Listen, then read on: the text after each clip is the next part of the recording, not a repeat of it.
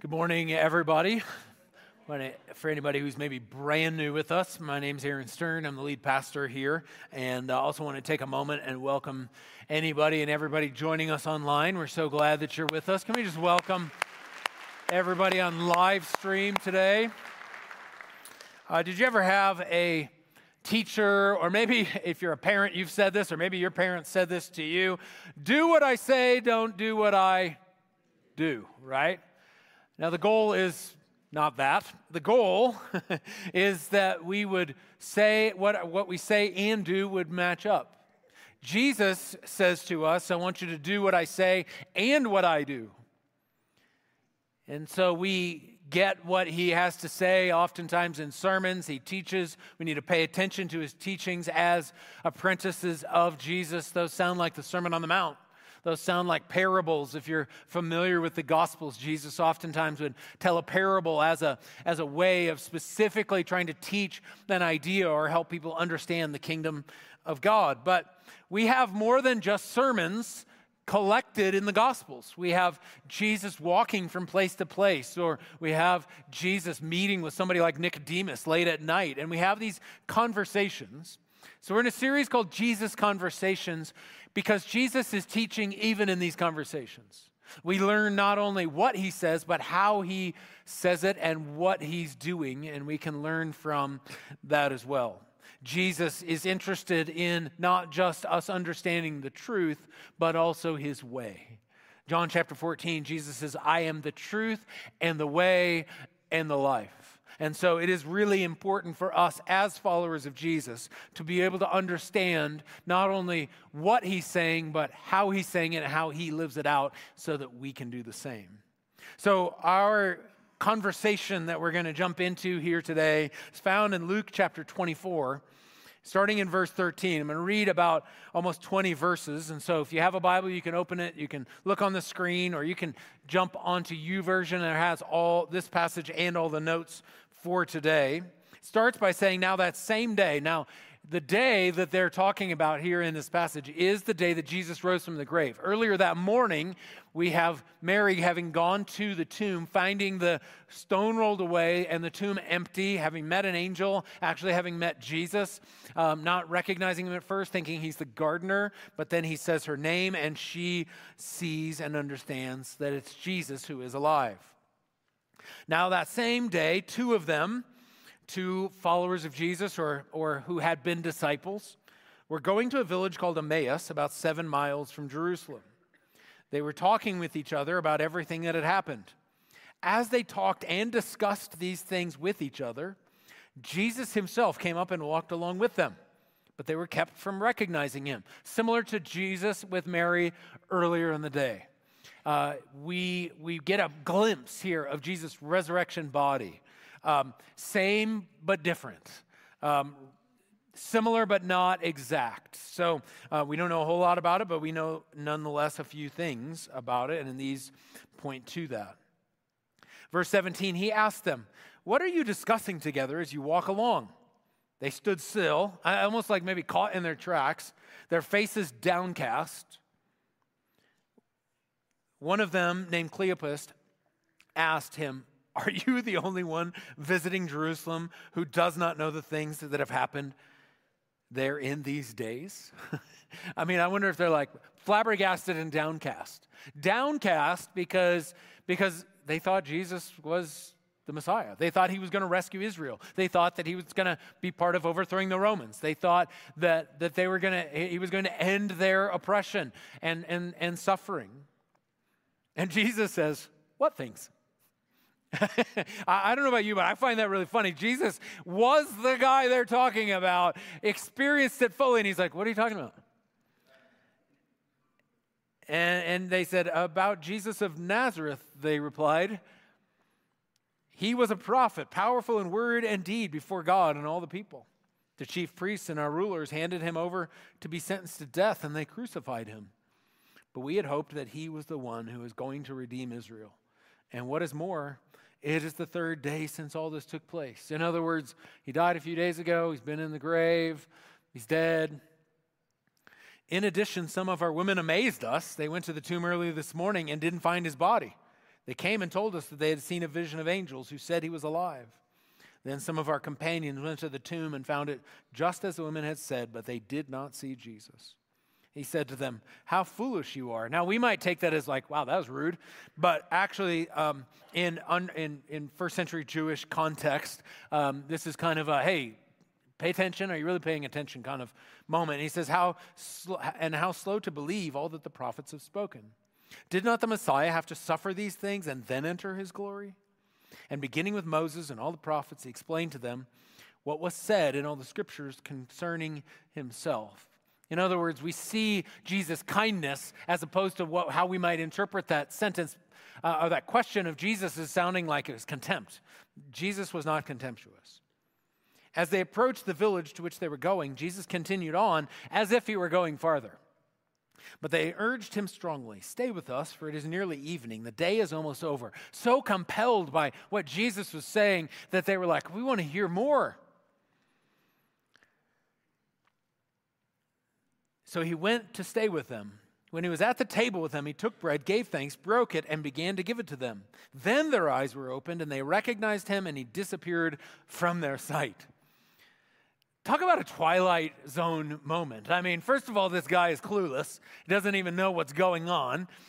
Jesus is kind of playing coy and acting like he's going to go further, wanting to find out if they want to know more. Then he's there. Then he breaks bread. They see him, and then he disappears. I mean, I can't imagine the where are we kind of moment that these these two are having. They asked each other, "Were not our hearts burning within us while he talked with us on the road and opened the scriptures to us?" The question that I wonder in this, and that we don't know exactly, is what did Jesus say to them? What did he teach?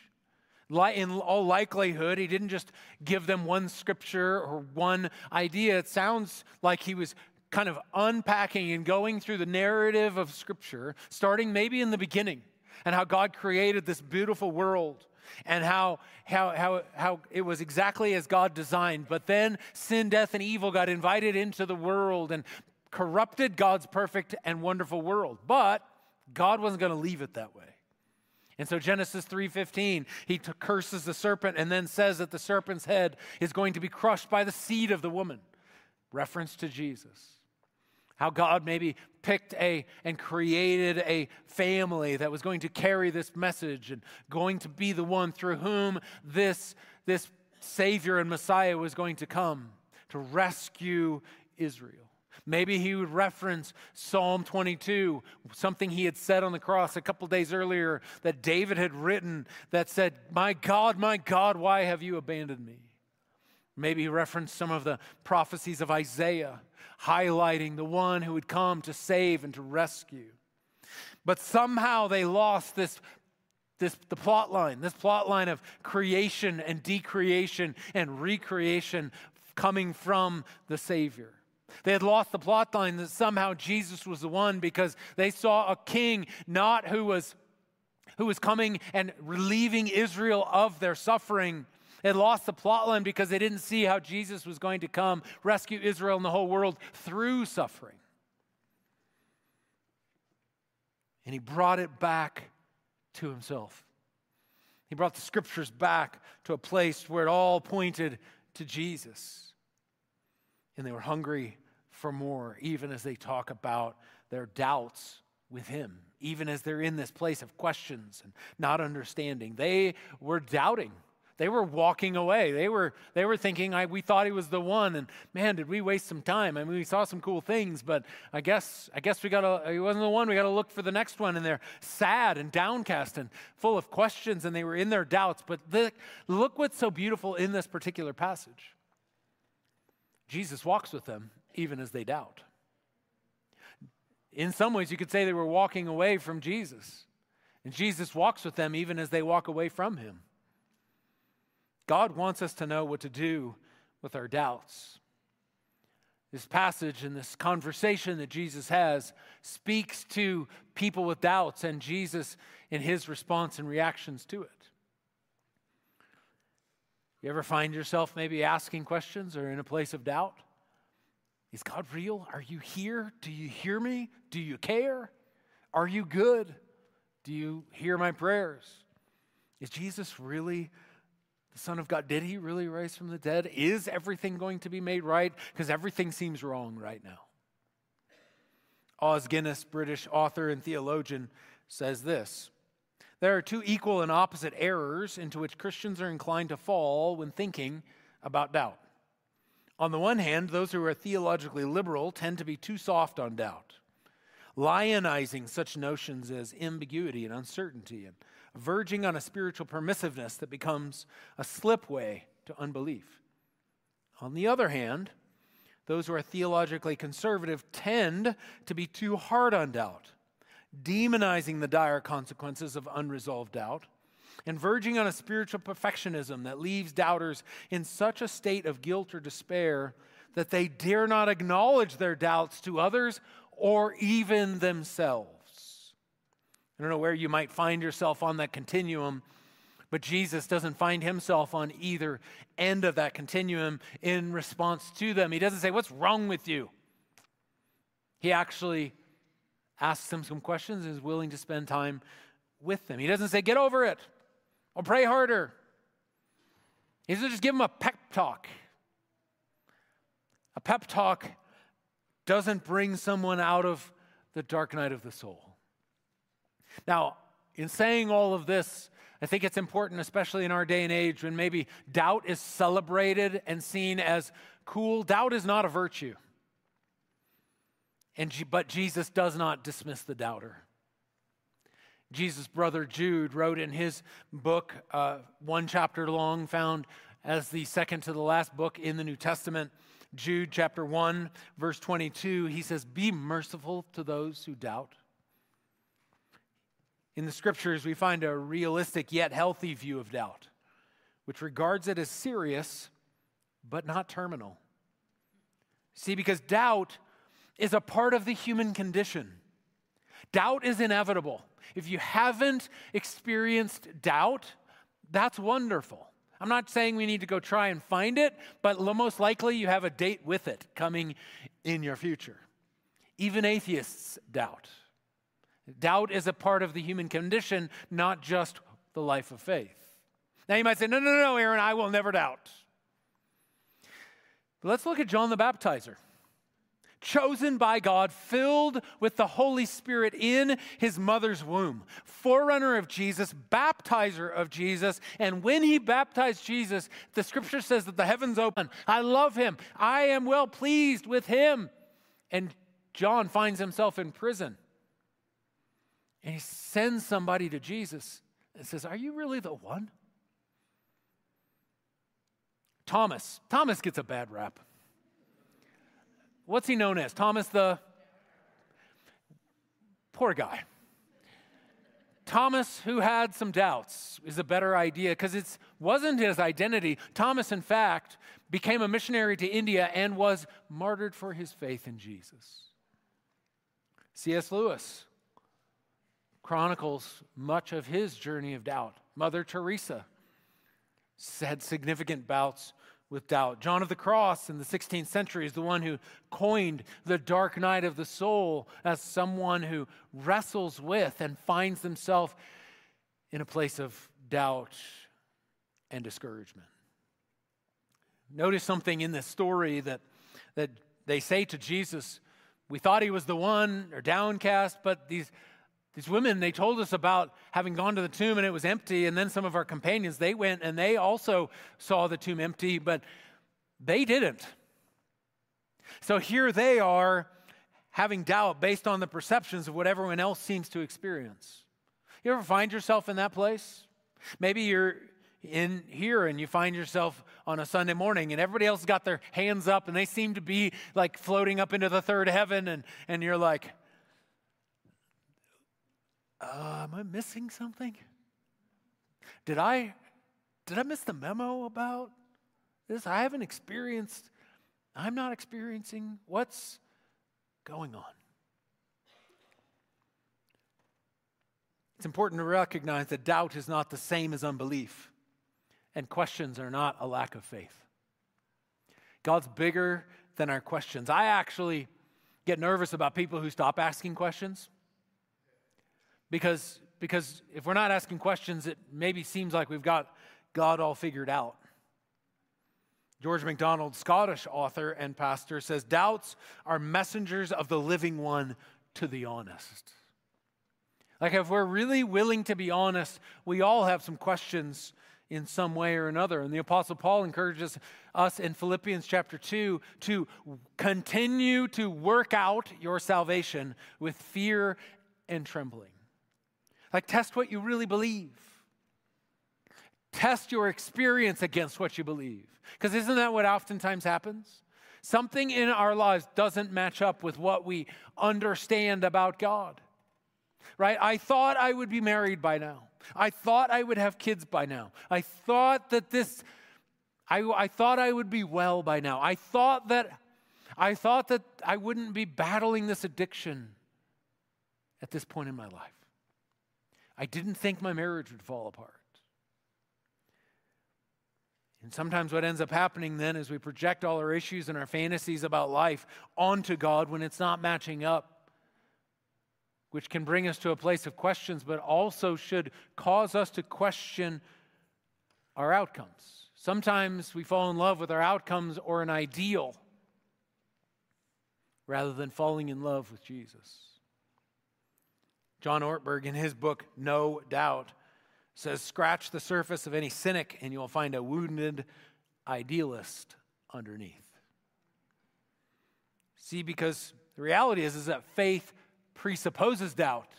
In other words, you cannot have faith without doubt.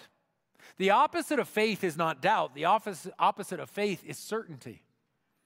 If something is certain, you do not need faith. We have faith because we do not know something fully. Of the more than 200 references to trust in the Scripture, the vast majority are in the Psalms, where there's honest expression of confusion, despair, disappointment, and doubt. So the point that I want us to walk away with here today is that doubt is part of the human condition and the life of faith. And that hopefully we don't dismiss other people's doubts and we don't dismiss our own. Jesus didn't. Not only with Thomas, with these two who were walking on the road to Emmaus, but even in his what we know as the Great Commission. In Matthew chapter 28, before Jesus ascends into heaven, he gives this Great Commission, but right before that in verse 16, he says, then the 11 disciples went to Galilee, to the mountain where Jesus had told them to go. When they saw him, they worshiped him, but some doubted. Then Jesus came to them and said, all you doubters, get out of here. Oh, no, he didn't say that. He said, all authority in heaven and on earth has been given to me. Therefore, go and make disciples of all nations, baptizing them in the name of the Father and of the Son and of the Holy Spirit, and teaching them to obey everything I have commanded you. And surely I am with you always to the very end of the age. And they did what he just said. And that commission, is given not just to his first century followers, but to his 21st century followers as well. But it says here, they worshiped him and some doubted. But Jesus sent them out with their doubts. Jesus uses people who struggle with doubt to change the world. So if you doubt, sometimes we're like, well, I doubt, I guess I can't do this. I guess I'm not a Christian. I guess I can't walk with Jesus. I guess I can't come to church. I'm a doubter. Mother Teresa, who spent decades in India caring and giving dignity to the dying, had a man come to her one time and say, I want you to pray for me. She said, how can I pray for you? The man said, pray that I have clarity. He had some decisions that he was trying to make, which is a wonderful thing. I wanted to follow the will of God. Mother Teresa responded, that I will not do. He says, I don't understand. Why not? She smiled and said, clarity is the last thing that you are clinging to and you must let go of. Because clarity, like certainty, can become an idol. This man, like most of us, wanted certainty in his next steps. the steps that even God wanted him to take.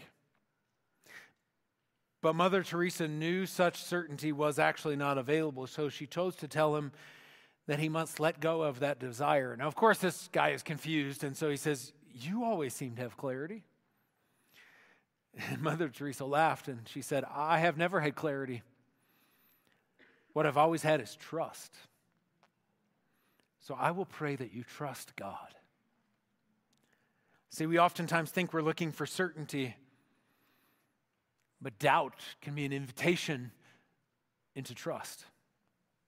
Not that somehow doubt is going to lead us towards certainty and every question that we have, getting an answer, but getting to the place where maybe we do find some answers, because wrestling with it can produce some answers to some questions, but it also might find us with more questions, which puts us in a place where we say, you know what? I trust God even with the questions. We said that doubt is a part of the human condition, but the reality is faith is part of the human condition as well. Everyone is trusting in something. And it's a part of our everyday. For anybody who drove a car here today, it required trust. I got in my car. Before I got in my car, I didn't open up the hood and check and 100%. I got to be 100% certain that everything is this going to work and is this going to work? I mean, I just got in and pushed the button. And the car turned on. And I was like, oh, wow. I wasn't sure about that. I was nervous. Was I doubting? No, but did I have faith? Yes. And we do that in so much of what we are walking through every day. See, the road to spiritual maturity and stronger faith goes through doubt.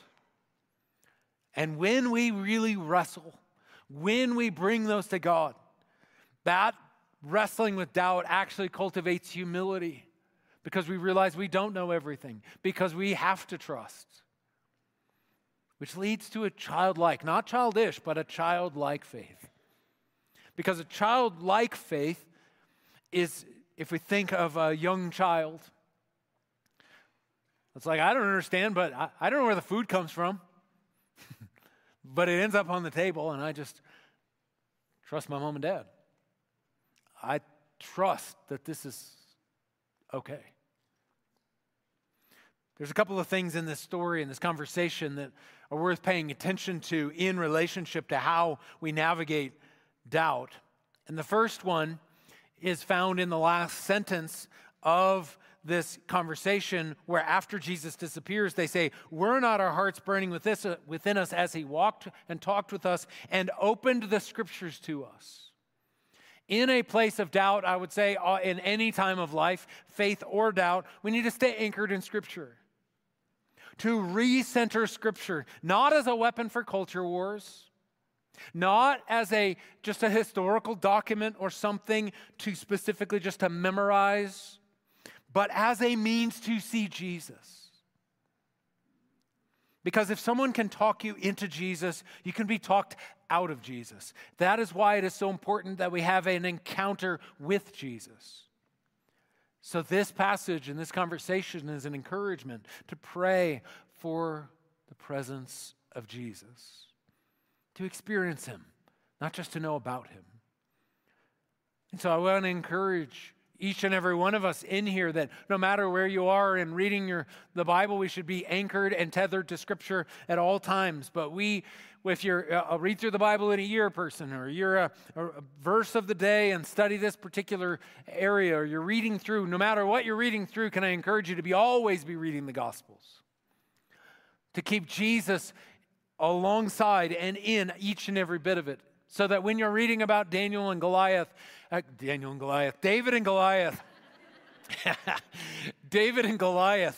that you're also reading and understanding that Jesus is the real giant killer. That when you read about Daniel and the lion's den, that we are also reading about Jesus and remembering that Jesus is the one who always rescues. See, because it's not just a war for theology, it's a war for relationship. And so we need to be listening for Jesus' voice in Scripture. I have had and have questions. Sorry to let you know, but your pastor has some doubts. But throughout my life of faith and walking through those doubts and wrestling through them in the Scripture, I have come to a better understanding of and a stronger faith in Jesus. And it's important then that we don't dismiss them. It's also important that we don't somehow say, well, I just want to live in a place of questions without actually ever wanting an answer. And one of the ways that we do that is that we don't go it alone. These two on the road before Jesus met with them were discussing and talking and trying to even wrestle it out themselves. I wonder what they were asking and talking about. Well, what about this and what about that? I mean, we saw him heal that person, but now he's dead and it seems like they stole his body and I don't know what's going on. And following Jesus is a life of community. Doesn't matter if you're an introvert or an extrovert. Doesn't matter if you're a people person or not. It's a life of community. It's walking with other people. The Bible doesn't have a category for a follower of Jesus who is untethered and doesn't belong to a community of faith.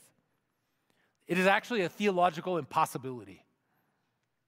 We need community.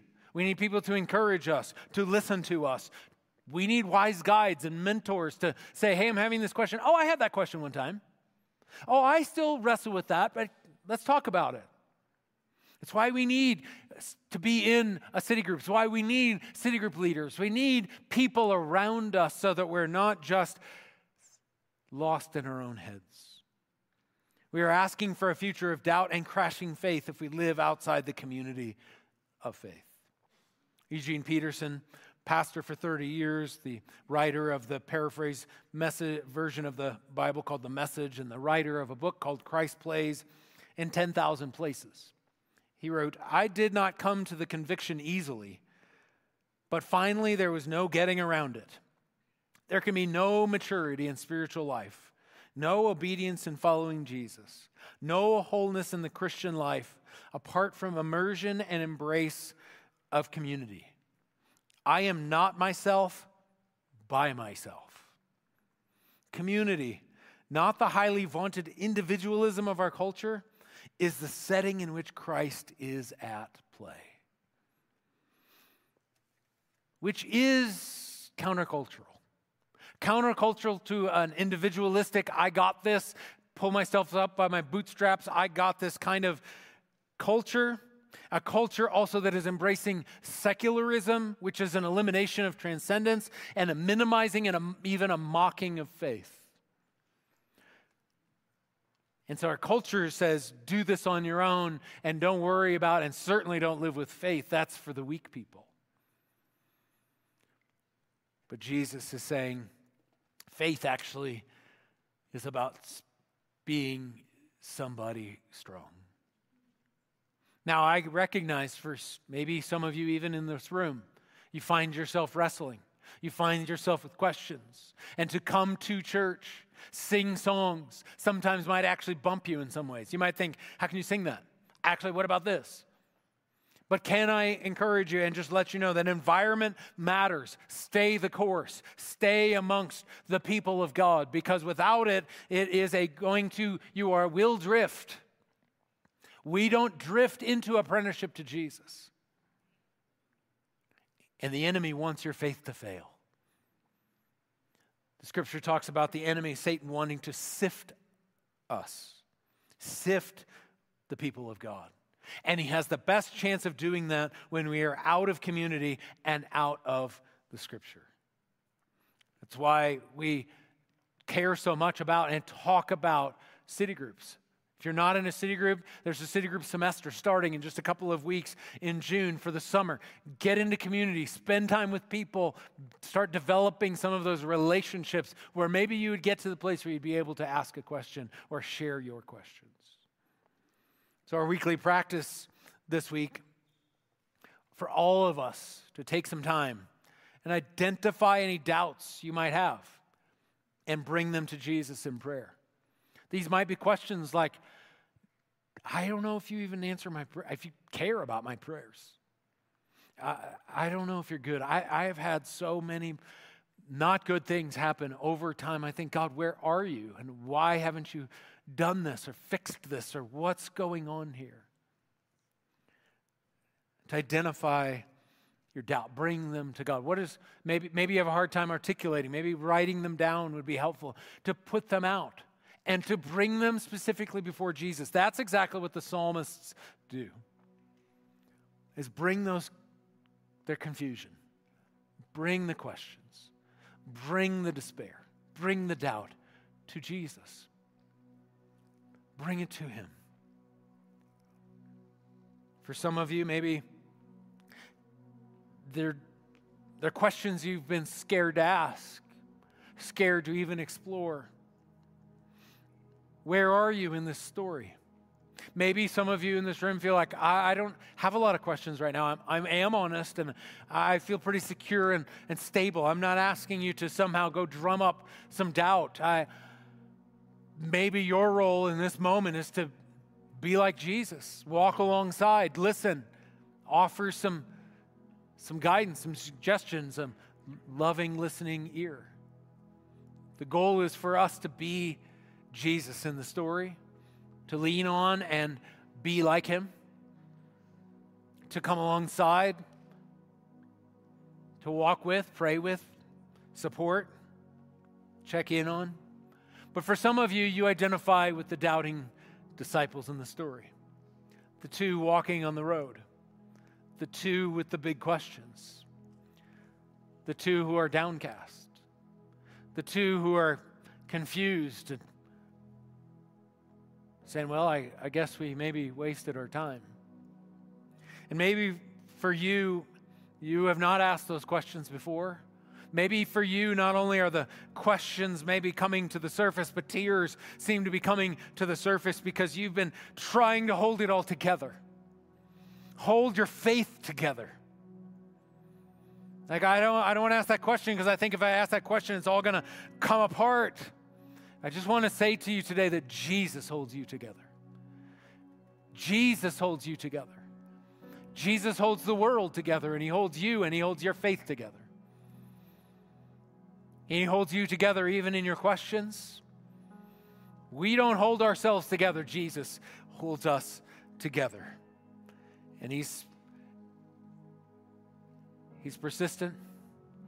He walks a long time, willing to stay longer. I had the privilege of spending a few days with Eugene Peterson. I shared the story last week, the writer of the Message Paraphrase Bible, and spent 3 days with him, and I was able then to go to his funeral in 2018. And one of his sons, Leaf, gave the eulogy. And as he told a story about his dad, he said, "For 50 years, you stole into my room at night and whispered softly to my sleeping head." It's the same message over and over. God loves you. He's on your side. He's coming after you. He's relentless. That's what Leaf Peterson heard. God loves you. He's on your side. He's coming after you. Oh, and he's relentless. I pray that you would hear today, God loves you. He's on your side. He's coming after you, and he's relentless. Even in your doubt, God loves you. He's on your side. He's coming after you, and he's relentless. Jesus is right alongside you, meeting you in your doubts, your disappointments, your confusion, your sorrow, and he's working to reveal himself to you. God loves you. He's by your side. He's coming after you. He is relentless.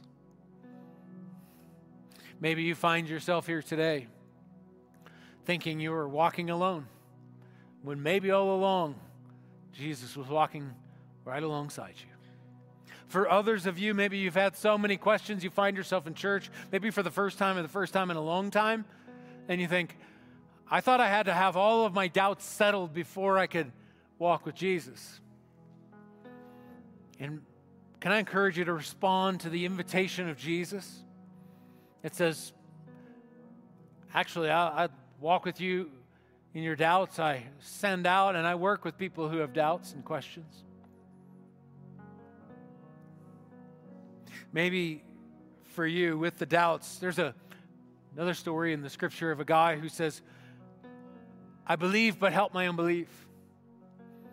I trust, but help me where I don't trust. And maybe that's what you feel like you come to Jesus with here today.